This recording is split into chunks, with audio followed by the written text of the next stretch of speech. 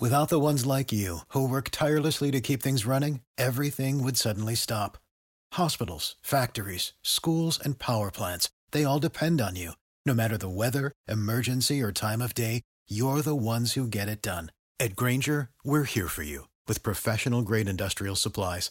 Count on real-time product availability and fast delivery. Call, clickgrainger.com, or just stop by.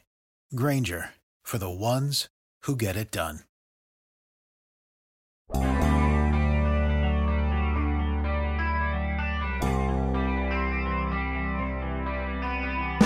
this negativity, everybody's so down. Wait a second. That's all I've been talking about, too. Good morning. Good Thursday morning. I'm Dan Kovacevic of DK Pittsburgh Sports, and this is Daily Shot of Steelers. It will be an upbeat edition of Daily Shot of Steelers. It comes your way every weekday morning if you're into hockey and or baseball. I also offer up daily shots of Penguins and Pirates right where you found this. And I'm guilty as self-charged. The last few daily shots have been somewhere ranging between down in the dumps and left for dead, meaning the team. And it's hard not to react that way when you see the trajectory that a lot of things have been on and you see a tie with the Detroit Lions. You know, that's quite the culminator there. So I'm up here in Montreal for hockey, and on the flight up, I was thinking to myself, I'm going to give it a shot here. I'm going to try for Daily Shot of Steelers. I'm going to try to just focus on something that's legit positive, not forced, not phony, not manufactured. Legit. So I thought, let's take one player from each of the three facets who's been a plus, a positive, and somebody who's not all that obvious. I may sit here and waste everybody's time by telling you, TJ Watt's really good. Cam Hayward's having a heck of a season. Najee Harris is really talented. I'm going to try a little bit harder than that. And I'm going to start with a Watt that isn't TJ. We're going to start with special teams and point to Derek Watt, who had a monster performance the other day, including against Detroit. It's the sort of thing that doesn't get noticed when you tie the Lions. Wait, positive. But he's been outstanding in terms of his kick coverage, his ability to handle all aspects of kickoffs, punts, his leadership. Now, I know the group isn't accounting for a lot of splash, and that was something that came up for open criticism from Mike Tomlin in his Tuesday press conference, first time that's happened. But I don't think anybody could look at Derek Watt within what he's been allowed to do and say that he hasn't been a good football player. Now, the criticism that comes of Watt is the amount of money that was given to him, the amount of cap commitment, that being $3.5 million. That's a tough salary to absorb for a special teams player. You can find almost a full set of special teams guys at or close to NFL minimum. You don't need to be paying them 3.5. So if there's some skepticism out there as to what the real motive was in signing Derek, well, that it would help get TJ to sign long-term or whatever else here. To me, a lot of that went out the window when nobody lifted a pinky finger to sign JJ. But it's there. It's there and it's plausible. That said, the player would be an idiot to turn the money down. So it's hardly the player's fault that they're being overpaid for their usage. And for what it's worth, when the Steelers have allowed Watt onto the field as a fullback, he's hardly disappointed. He's hardly ever out there but he's hardly disappointed. He'll do what needs to be done for that run. Would love to see him get used more often, but that only gives me something in common with literally everybody who isn't on the Steelers coaching staff. This portion of Daily Shot of Steelers is brought to you by Point Park University. Choose from nearly 100 career-focused programs leading to bachelor's, master's, and doctoral degrees. Choose when and how you'd prefer to do that studying, whether it's at Point Park's gorgeous downtown Pittsburgh campus, whether it's online, maybe a flexible hybrid format works for you. Learn more about all of this at pointpark.edu. Moving to the offense and defense here, starting with the defensive side of the ball, a guy that's jumped out at me lately, and I don't hear hardly anybody mentioning him, is James Pierre. He has been, I was about to say aggressive with his pursuit on tackles, but it's more than that. He's showing like a real jump. He's getting at guys. He's been solid on coverage. He's getting his hand on the football. And he makes me feel a whole lot better about potentially not having Joe Hayden. I liked what I've seen of him, and I feel like all Pierre has done when he's been on the football field is continue to make the most of opportunities and continue to prove that he should get more of them. That began, of course, late last season when he overtook Justin Lane in terms of regular playing time, particularly whenever it was down to needing to start. Between him and Lane, the coaching staff just saw a difference there, and all of a sudden, who's this Pierre guy? Wow, why is Pierre out there? What is that? And there he was, turning into a pretty nice football player, and you never know where that's going to go. And on offense, this was a little bit obvious, but maybe not so much because of the timing.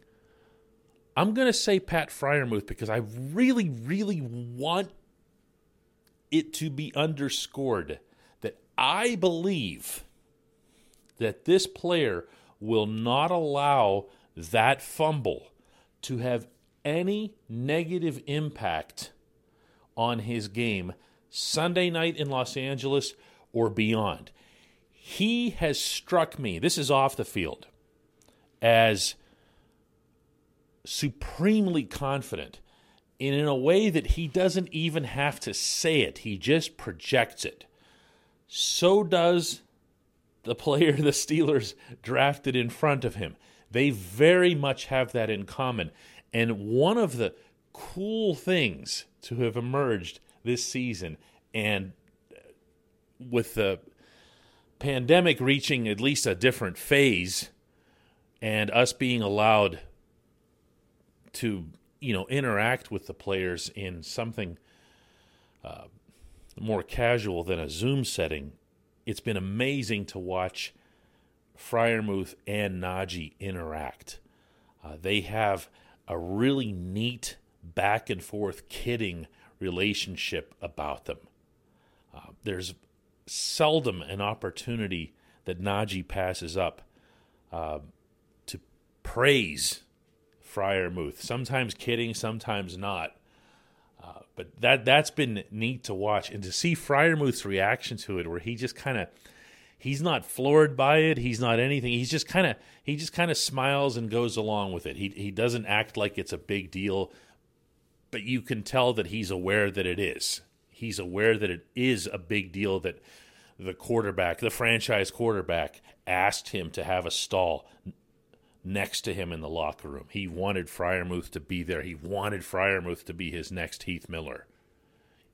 You can tell that Freiermuth gets that it's a really big deal that people compare him to Heath Miller, because the other day when he was asked about actually meeting Heath on the sideline before the game,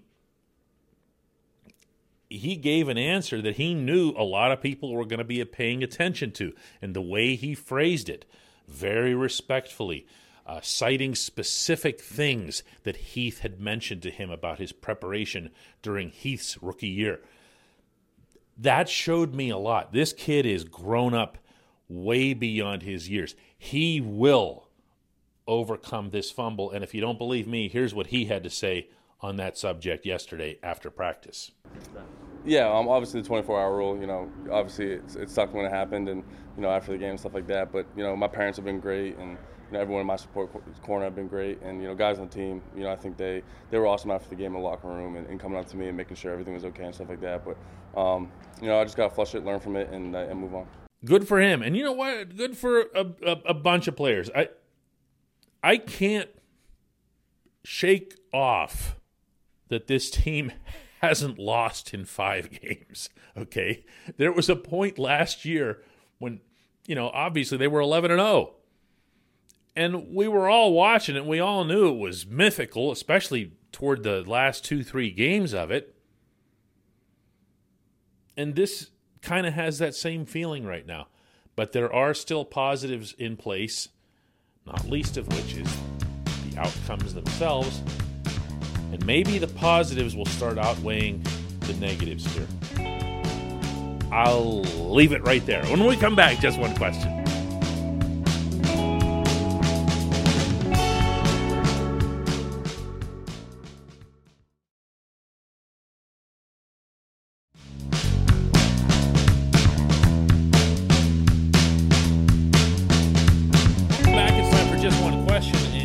J1Q comes from Jimena Suarez, and she asks, the Lions ran right through the Steelers' defense. Where would you pinpoint the main issue? The defensive line for missing the gaps, the linebackers in the secondary for missed tackles, or do you see anything else as the root of the problem?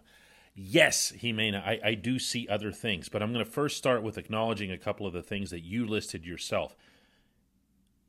The defensive linemen, unquestionably, in watching this game a second time, in addition to seeing it and covering it live at Heinz Field, watching the video, the defensive line was missing gaps. The defensive line wasn't able to match up with the numbers that Detroit stacked on the offensive line, and that includes tight ends. That was something that the Lions came onto the field with, and it took the Steelers until the third quarter to do anything about it, and then they openly acknowledged it afterward. It was mentioned by Tomlin immediately after the game, and then it was mentioned by Tomlin again on Tuesday. All of the players also brought it up. Joe Schobert said, they showed us something that we hadn't seen before. And it took us a while to ... okay?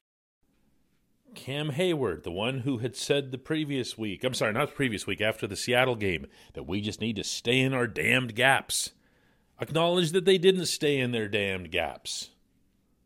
But he also acknowledged that they didn't adjust. And they did so without getting controversial and pointing to coaches and stuff like that. All of that is seen as a collective by this group anyway. But that obviously reflects most prominently, most harshly on Tomlin and Keith Butler. The inside linebackers, because that's where the running was going here, you can leave the edge rushers out of this equation. You weren't seeing the Lions hit over to the left or to the right. Everything was just going boom, boom, boom, right up the middle. It was through tackles. The inside linebackers didn't do their job, but that's at this point like saying, Santa Claus is associated with Christmas. You're not seeing Schobert tackle people. You're not seeing Devin Bush even try very hard to tackle people. And you're not seeing Robert Spillane come onto the field until third down, because that's hilarious. I can't come up with a better explanation for it than that. It's just funny. Now, the one thing you mentioned, of which I'll absolve those at that position, will be the secondary. I thought the secondary was terrible at tackling whenever the Seahawks had their rampage. I thought they were much better at it in this one. I thought that almost everybody back there, but particularly James Pierre and Terrell Edmonds were outstanding at getting guys down. Minkah Fitzpatrick did his part as well. This wasn't about the secondary. But as I mentioned after the Seattle game, if you're talking about how effective your secondary is in stopping the other team's running game, you're already having a defeated conversation. These guys need to be better at this. I don't know that they will be until if/when Stephon Tuitt, Tyson Alualu come back and let these inside linebackers play the roles for which they were acquired, which most definitely was not to be beefy, Hardy Nickerson, Lawrence Timmons type of inside linebackers. They're not that, and they're not going to be that. So if Isaiah Buggs and Chris Wormley can't stop the run, and the Steelers didn't go out and get anybody when they had a chance while they're sitting on $10.25 million in cap space, then I'm out of answers too.